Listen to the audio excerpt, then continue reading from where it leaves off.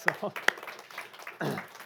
well, happy Father's Day to you. Good to be with you today. I want to do something we don't normally do here, so if you're new, I promise this doesn't happen every week. But if you're a dad, would you go ahead and stand up just for a minute for me? Here's the deal. I just want to say thank you for who you are and for what you do. Here's what I know about you, that if you're married, I know that you love your wife, even if you don't always show it. I know that you love your kids, even if you feel like you let them down and aren't the father that you always want to be. And in a culture that devalues you, that plays you as dumb, as someone who doesn't know what's going on in the family, doesn't know how to lead and love their family well, I want you to know that I see you, that God sees you, that God loves you, and that if you're in Christ, not only does he love you, but he's actually pleased with you and who you are. And so for everyone that's sitting, can we give these men a round of applause for what they do? So thank you, you guys. You guys can have a seat. Thank you for what you do.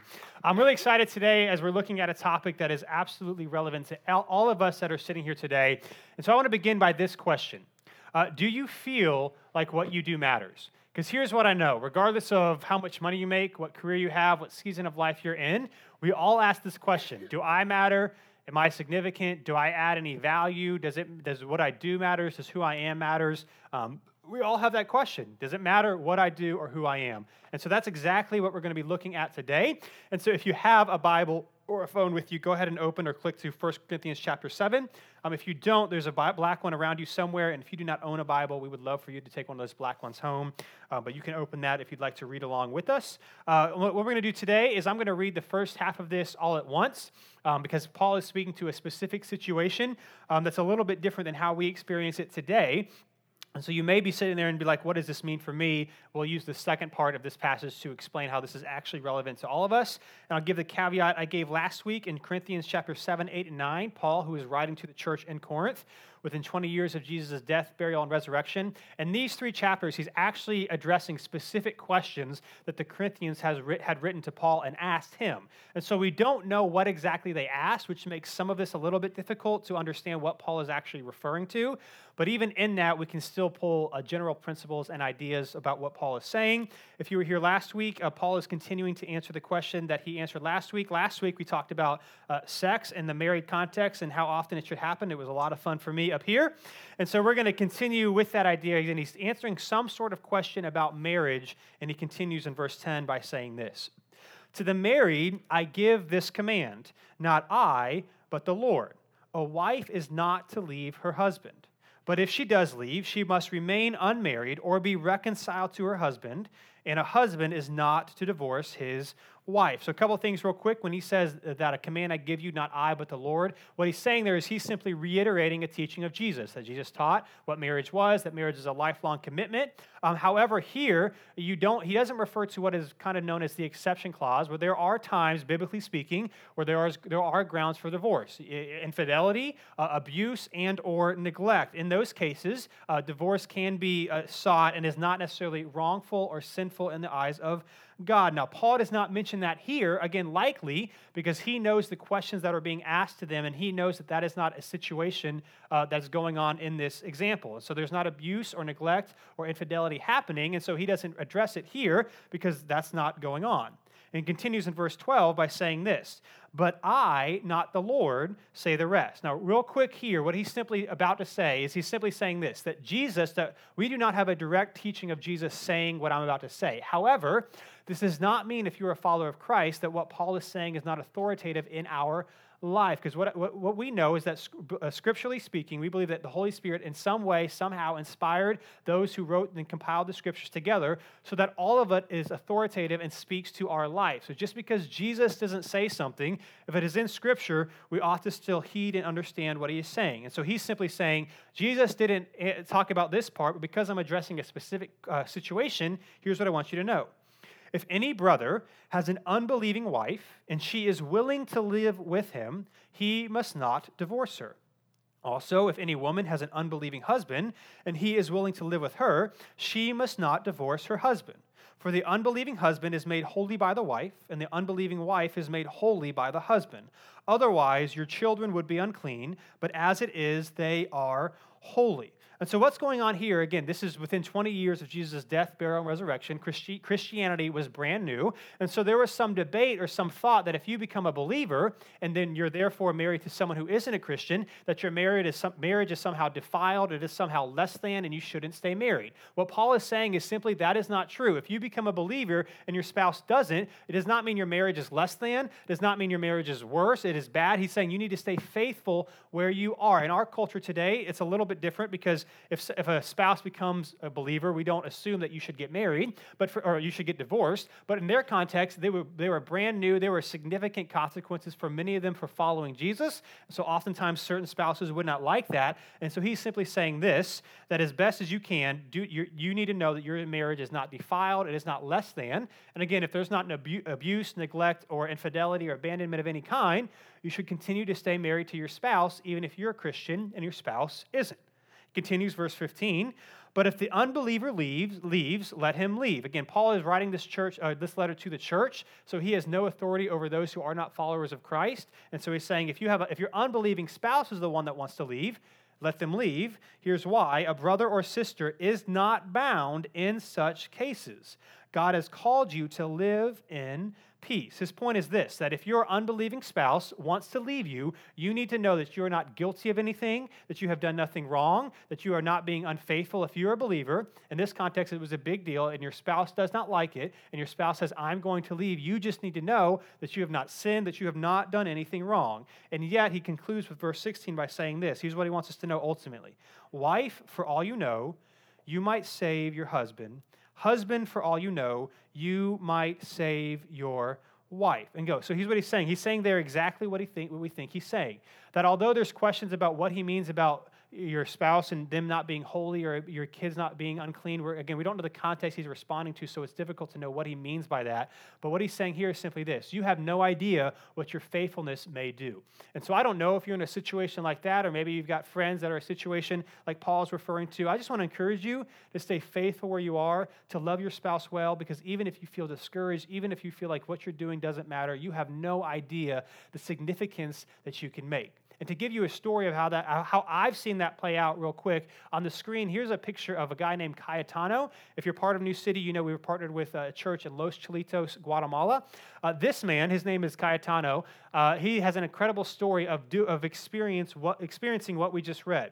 That Mitch and Amanda, who lead the church plant when they initially moved down to Guatemala a few years ago and started sharing the gospel in homes, Cayetano hated them. He was not happy with what they were doing. He didn't want them to be there. Eventually, his wife, Vilma, invites Mitch and Amanda to start doing a Bible study in their home. And eventually, at first he told his wife no, that they couldn't. Then he was like, fine, that they can. And he started to go to some of them, but eventually he was so mad that he wanted them to stop coming altogether. Now, long story short, what's so fascinating about this man is that this man, from his own admission, before he became a follower of Christ, was abusive to his wife. He was neglectful to his kids, and he would drink all the time. He was non-existent in his home. But what happened was his wife was faithful. His wife loved, served, prayed for him, which you may not know, and you may know if you're here because we've talked about it, that this man is one day going to be the pastor of the church in Los Chilitos. And if you ever have the opportunity to come with us on a future trip, to sit and hear this man's story will absolutely change your life. A man that has seen Jesus, has experienced Jesus, who knows Jesus, who has been changed by the gospel. And it started because his wife loved him, served him, was faithful even when it was hard. And so you have no idea the situation that you are in, what your faithfulness may do. Now, for the rest of us, that may be like, that's great to know, but what does it have to do with me? Here's the point. If you read verse 17, here's what Paul is really getting at. He uses marriage to set up this example, and that's this, that let each one live his life in the situation the Lord assigned when God called him.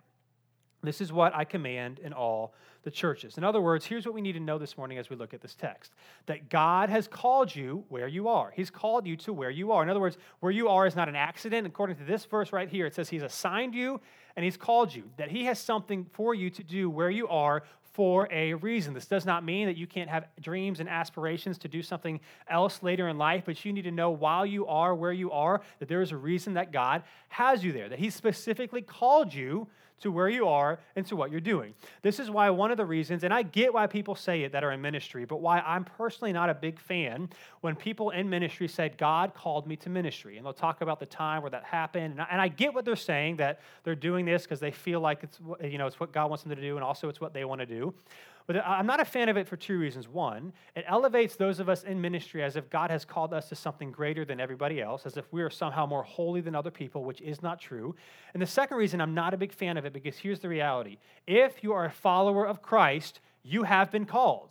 You have been called, whether you're a teacher, whether you're in sales, whether you're a mom, whatever you are, if you're a student, wherever you are, God has called you where you are for a reason. It's one of the reasons why, and again, Paul is writing this to a letter to a church with a lot of new believers, that one of my experiences is often when people become Christians, they then assume that absolutely everything in their life must change. Now, there might be certain things that do need to change, but it does not necessarily mean that you need to dump all of your friends, that you need to move across the country or across the world to become a full-time missionary.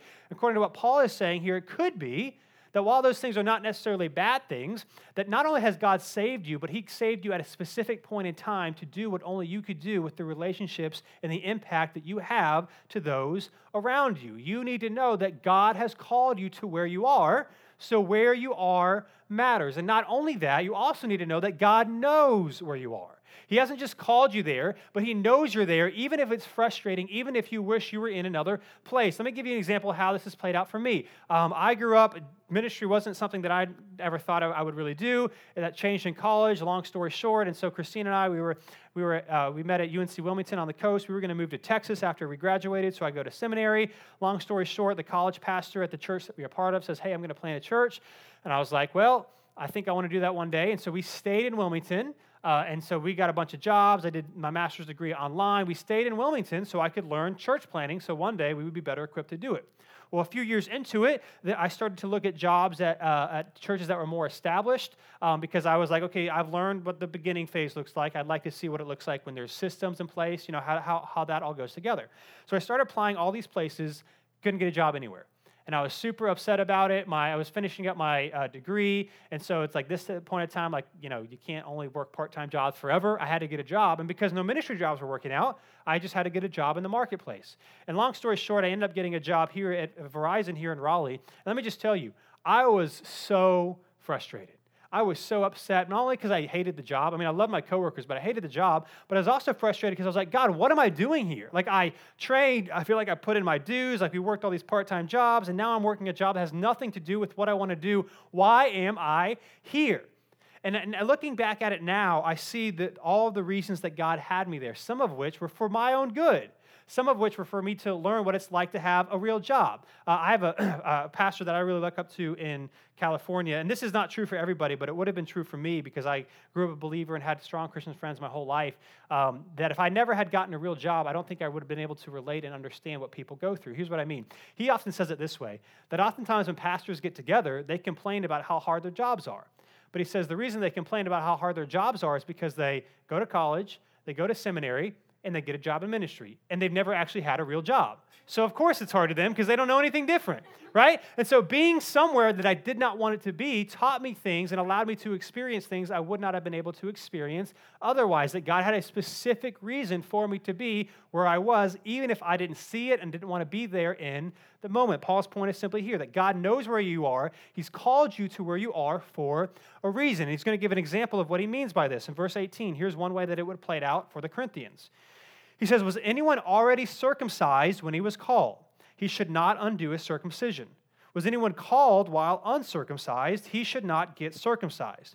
Circumcision does not matter, and uncircumcision does not matter. Keeping God's commands is what matters. Let each of you remain in the situation in which he was called. What is Paul talking about here? So the Jewish people, if you were a young boy, baby boy, you would be circumcised as a sign that you are part of God's covenant chosen people. Well, with Jesus coming, what we now see is your ethnicity and who you are and what you do does not change your standing before God. What matters is whether or not you are a follower of Jesus. And you don't want to know the details, but there are ways that you could hide your circumcision. So like at bathhouses and public places like that, men would do things to kind of hide the fact that they were circumcised because some of them were embarrassed by it. Or the Gentiles, those that were not Jews that became Christians and were studying the Bible and were learning it as it being taught, would assume, well, then I have to get circumcised because that's what the Jewish believers did. And what Paul is saying is, no, you don't, because what you do is not what's important. It's who you follow. It's not to say that our ethnicities and our cultures don't matter, but they are irrelevant when it comes to our standing before God, that they do not save us. What matters is that we are simply being faithful where God has put us. And so his point here is this: whether it's in a marriage with an unbeliever or otherwise in a workplace or a season of life, what does it look like for you to be faithful? In other words, here is why you and I need to know that God has called us specifically to where we are. Because being faithful where you are matters. Being faithful where you are matters. And let me play it out this way. I think you can probably relate to this. It is my experience that we often feel guilty about where we are in life, not because of God's expectations, because of our own. So for example, a few years ago, I was at my friend's, he was turning 30, and I was standing near him, and at one point, it was at a party at his house, and he has this big somber look come over his face, and he said, we're like, aren't you excited you're 30, all this stuff? He said, I thought I would have been farther along in life than I was by now. So at this point, him and his wife hadn't had any kids. He was working a job that he never really wanted to have and just had to get it for various reasons and was not a follower of Christ. And so according to him, this is all that there was for him. And he was very somber on what should be his birthday. Why? Because he's disappointed. He felt like he had fallen short. And you just need to know, no matter where you are, no matter what season of life you are in, that God does not look at people who are more significant, who have accomplished more, and say, I'm so glad that what you've done and where you are. What he looks at is our faithfulness. And it could be that God has allowed certain things to happen to you that has caused you to be in the place that you are exactly because he has people that you want to impact, that he wants you to impact, and he wants you to reach that could not have been reached if it wasn't for you being faithful where you are. Put this in another term, that God isn't asking you to be God. He's asking you to be you. He is asking you to be the person that he has created you to be in the place that he has placed you to be. Let me give you an example of this, because here's what often happens. Often happens, we get discouraged because we feel like we can't change the world. And what God is saying is, no, you can't, because you're not me. You can't do everything that you want me to do, that I can do. But I'm not asking you to do it. I have you where you are. I've given you the giftings that I've given you. I've placed the people around you that I've placed around you because I want you to do something that nobody else can do. So for me, going back to Verizon, one of the reasons I got discouraged as I was there is because although I got to talk to my coworkers about faith all the time, in fact, some of them called me preacher because they knew I wanted to be in ministry one day, a lot of great faith conversations. One day, I got really discouraged. And I was discouraged for a while because I was looking at these guys and I'm thinking, man, most of these guys, they're never walking through the doors of a church, ever. And in fact, the 2 years that I was there, we had faith conversations all the time and invited many of them many times, and only one person, one time, came with me to church. And so one morning, I think I was reading my Bible, and I was really discouraged about this because I was like, man, I want to be in ministry one day, and they're never going to go to church, and so they're never going to hear Jesus, all these sorts of things. I started to get discouraged about the fact that, what about these people? And it was as if God said to me, Dylan, why do you think I have you there? I have you there to do something that only you could do. That I have placed believers in workplaces and seasons of life and families to do things that nobody else can do. And what happens is, when we get so frustrated where we are, we want things to change so bad, we realize we miss out that, no, God, you are significant to God, and he might just have something absolutely incredible for you to do that you will not do and will not see if you're just trying to get out of a situation or if you're mad that life has not played out the way that you wish that it had. And so to make this as practical as I can, here's one way that we can actually make this practical. Instead of focusing on changing the world, here's what I want us to do. That you and I should do for one what we wish we could do for many.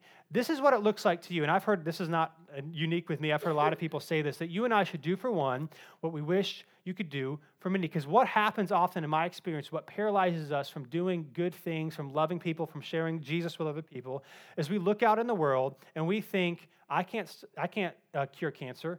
I can't stop world hunger. I can't give clean water to everybody in the world that doesn't have it. And so because we feel like we can't change the world, it stops us from even doing anything. And could it not be that God isn't asking you to change the world? Could it be he's asking you to be faithful where you are? And the biggest, most practical way you can be faithful where you are is to look around at your coworkers, students if you're in college, the moms in your mom group, wherever you are, and say, why does God have me here? And how can I be faithful to that one person that nobody else is seeing, that nobody else is loving, that nobody else is encouraging, that no one else is being Jesus to them, that if you do for one what you wish you could do for many, and us as a church, if we would do that, that is where we see significant change happens. When the church comes together to do what God has called us to do, you cannot do this by yourself, but you can make a difference in one person's life if you're willing to be faithful and look around and say, why does God have me here, and what might he be asking me to do? That's Paul's point. Be faithful where you are. And so he continues and says this in verse 21. He says, where were you called? Where were you? What did he say? Here's what he says. Were you called while a slave? Don't let it concern you. But if you can become free, by all means, take the opportunity. In other words, this, if you're a slave or if you're free, you need to know that that does not define you. Yes, if you're able to get out of slavery, you should pursue that route, but you need to know that that does not define you. Following me where you are, even if it's difficult, is what matters. Verse 22, for he who is called by the Lord as a slave is the Lord's freedman.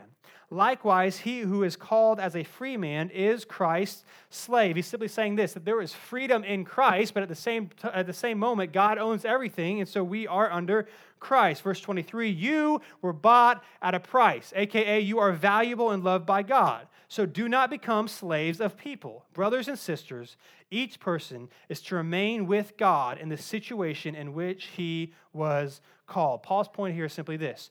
Don't be enslaved to things of this world. God owns it all, so be faithful where you are until he calls you somewhere else. And so here is why I think the most practical thing we can do is to do for one person what we wish we could do for many. Here's why. Because you can't do everything, but you can do something. It is not true that you cannot make an impact in people's lives around you. It does not matter your education level. It does not matter your gender. It does not matter how much money you have, that only you have the relationships with the people around you that you have. And so if someone else were to come in and try to do what God has called you to do, they simply couldn't do it. You can't do everything, but you can do something, and that is all that God is asking you to do. And I'm going to give you an example of this. I want to read, it's a little bit of a long letter, but I think it's worth reading. It's this true story of a guy by the name of Greg Simmons and this woman named Miss Wieland. And I want to show you how simply being faithful where we are can actually change the world for people. And the story goes like this. Greg Simmons was a highly successful businessman. Again, this is a true story. And his goal in life was to make a lot of money so that he could retire early, be very generous, go on missions trips, and just love people and be Jesus to people. So he wanted to make a lot of money so he could quit his job and focus on that. And so eventually he bought some farmland in North Carolina. And he also had five children. So his oldest was 12. His youngest was an infant. So him and his wife had a lot of stuff going on. That's a crazy house right there. I have 2, and I don't even know what I'm doing. And so one day, his oldest son, his 12-year-old son, asked if they could go on a hike to a waterfall nearby their farm. And so Greg, his 3 oldest kids, and one of Greg's friends comes with them, and they go on this hike. As they got close to the waterfall, the terrain looked a little kind of iffy, kind of little maybe unsafe. And so Greg told his kids and his friend to hold up, let him go first to make sure that everything was fine. Eventually, what happened as he was walking, the soil gave way, and he fell down into the waterfall and died. So he dies, true story, in front of his kids, in front of his friends. And a few weeks later, his 12-year-old son wrote a letter to Miss Wieland, who was a family friend from when they lived in Atlanta. And here's what he said. It's a little long, but I'm going to read the whole thing. He says, Dear Miss Wieland, you don't know how much your family helped form my father and who he was. He admired your husband and you a lot. He would talk about how good your faith was with God. He tried to be as generous as you all are to the church and to many other good things. Since his death, his true friends have been revealed. Your family was at the top of the list. You are a great source of energy for my mother and I. My father loved you very much and was always trying to be like you. My father was like one of the 3 men in the Bible who were given talents by Jesus. 2 went out and invested them and multiplied them, but 1 returned within a few days and had hidden the amount and had done nothing with what God had given them. So the Lord was disappointed with him because he didn't try. My father multiplied and lost and gained many things, but he was always trying to please the Lord. He got a lot, Miss Whelan, from you and your family. My dad was a risk taker. That's just the way that he was. Genesis 1:1 says, in the beginning, God. And that was what mattered to my dad. No one will understand why or how my father fell into the waterfall. Do yourselves a favor and do not try to figure it out, please. My dad died for his children. He was making sure it was safe for us to come up. You may hear things, but only 6 people saw it, and only 3 people understood what really happened. Miss Whelan, I am one of those. My mom lost her treasure chest, her husband. Most others lost Greg. You lost a best friend. My grandparents lost their son. John and Barbara lost their brother. But Miss Whelan, it is different for me, totally different for me. He was my best friend, my model, my idol. When I got my last glimpse of him falling down the waterfall, I lost my most prized man on earth. He was my father, my one and only dad. I had a dream 3 nights ago, but it wasn't a dream. My father is all right, he told me himself. Thank you, Miss Whelan, for being a true friend. I love you a lot. So why do I share that story? That if you met Miss Whelan, you would probably think nothing extraordinary about her. But she was simply faithful where she was and made it a tremendous eternal difference in this boy's life. You see, she wasn't well off. She wasn't successful. She didn't start a world-changing nonprofit. She wasn't missionary in a foreign land. She was simply being faithful where God had her. She was a normal person, living a normal life, being faithful where she was. If you ask me, she was doing for one person and one family what she probably wished she could do for everyone. But she knows that she was not God. She was simply being faithful where she was. This is why here at New City we've talked about it a few times this year, and I honestly should be talking about it more. But earlier this year we started our Just One campaign. And our desire is to invest and be faithful to just one person. If you're a follower of Jesus and you call New City home, being faithful and investing in one person and hopefully inviting that person, because our desire and our goal is to be a church that is actively engaging people with 250 people with the gospel every Sunday. Now let me say this with as much character and integrity as I have. I do not care about the size of New City Church. We could have 50 people, we could have 5,000 people. I do not care about the numbers so we could say, hey, look how many people we have. I do not care. But what I care about is helping people meet Jesus and grow in a relationship with him. And I want us, I want you, I want our church family to play our small part in helping people meet Jesus and grow in a relationship with him in our community. So let me just remind you, if you're a follower of Jesus, who is your one person? Who are you being intentional with? Who are you inviting? Who are you loving? Who are you encouraging? Who's the person at work that maybe no one else likes, but you can actually invite them to lunch, or you can actually talk to them, or you can actually ask them how you can be praying for them, and then actually do it. You can't do everything, but you can do something. And so let's be a church that is faithful, not for numbers' sake, but because Jesus is what ultimately matters. And because of that, here's really the bottom line from this text this morning, what I want us to walk away knowing. That only you can do what God wants you to do. Only you can do it. We may think, well, I didn't go to seminary and I don't have all this money and I don't have all this influence. Guess what? You may not, but only you know the people in your life the way that you know them. You could insert someone else in there and they will not be able to have the impact that you have, not just because you have the relationship with them, but God has called you. Like God has literally asked you and called you to do something because you matter and you are significant. And so we do this not to make God love us more, not so that God would be pleased with us, but because if we've actually experienced the life-changing message of the gospel of grace, then we want as many people as possible to experience that. So again, when we say only you can do what God wants you to do, the question is not whether or not God has called you. The question is whether you recognize it. Because he has. If you are a follower of Christ, you are significant, you matter, and even if only one person in your entire life meets Jesus because of you, that matters. Like every single person matters. Every single person matters. You matter. The people that you are impacting matter. So what are you going to do about it? And remember, we do all of this in response to the gospel, which is what? That Jesus came and did for us what we could not do for ourselves, that he gave his life. He was lived the perfect life that we could not live, and so that anybody who trust and follow him, receive the grace, mercy, and love of God, not because we deserve it, because he lavishly gives it to us for free. That's why it is called grace. And so we live out our lives with significance and meaning and help other people meet Jesus. Again, not so God will pat us on the back or God will love us more, because there is nothing you could do to change how God views you. We simply do it because we want as many people as possible to experience the goodness of what God has done in our life, and we want people to know that they matter, that they are significant, that God has them where he has them for a reason to make an impact that only they can make. And so remember this morning, if you're a follower of Christ, only you can do what God wants you to do. And if you're here this morning and you're not a follower of Jesus, you just need to know that God loves you, God cares for you, and that you ultimately have a decision to make. Do you want to keep living your life for yourself, or do you actually want to follow the one who came to give his life for you? Because you matter, not because of what you do, because of what he did. And God has you and has me where he has us for a reason, because only you can do what God wants you to do. You matter, you are significant, you are worth it, you are important. So let's get to work on being faithful where God has us and see what God might allow us to do in our communities and our neighborhoods and our workplaces, not when we try to change the world, but we try to impact and love just one person. If we do that together, I think we'll see a big difference in what God might do in our communities and even in our church. Remember, only you can do what God wants you to do, and God has something for you to do. You are significant and you matter. Let's pray.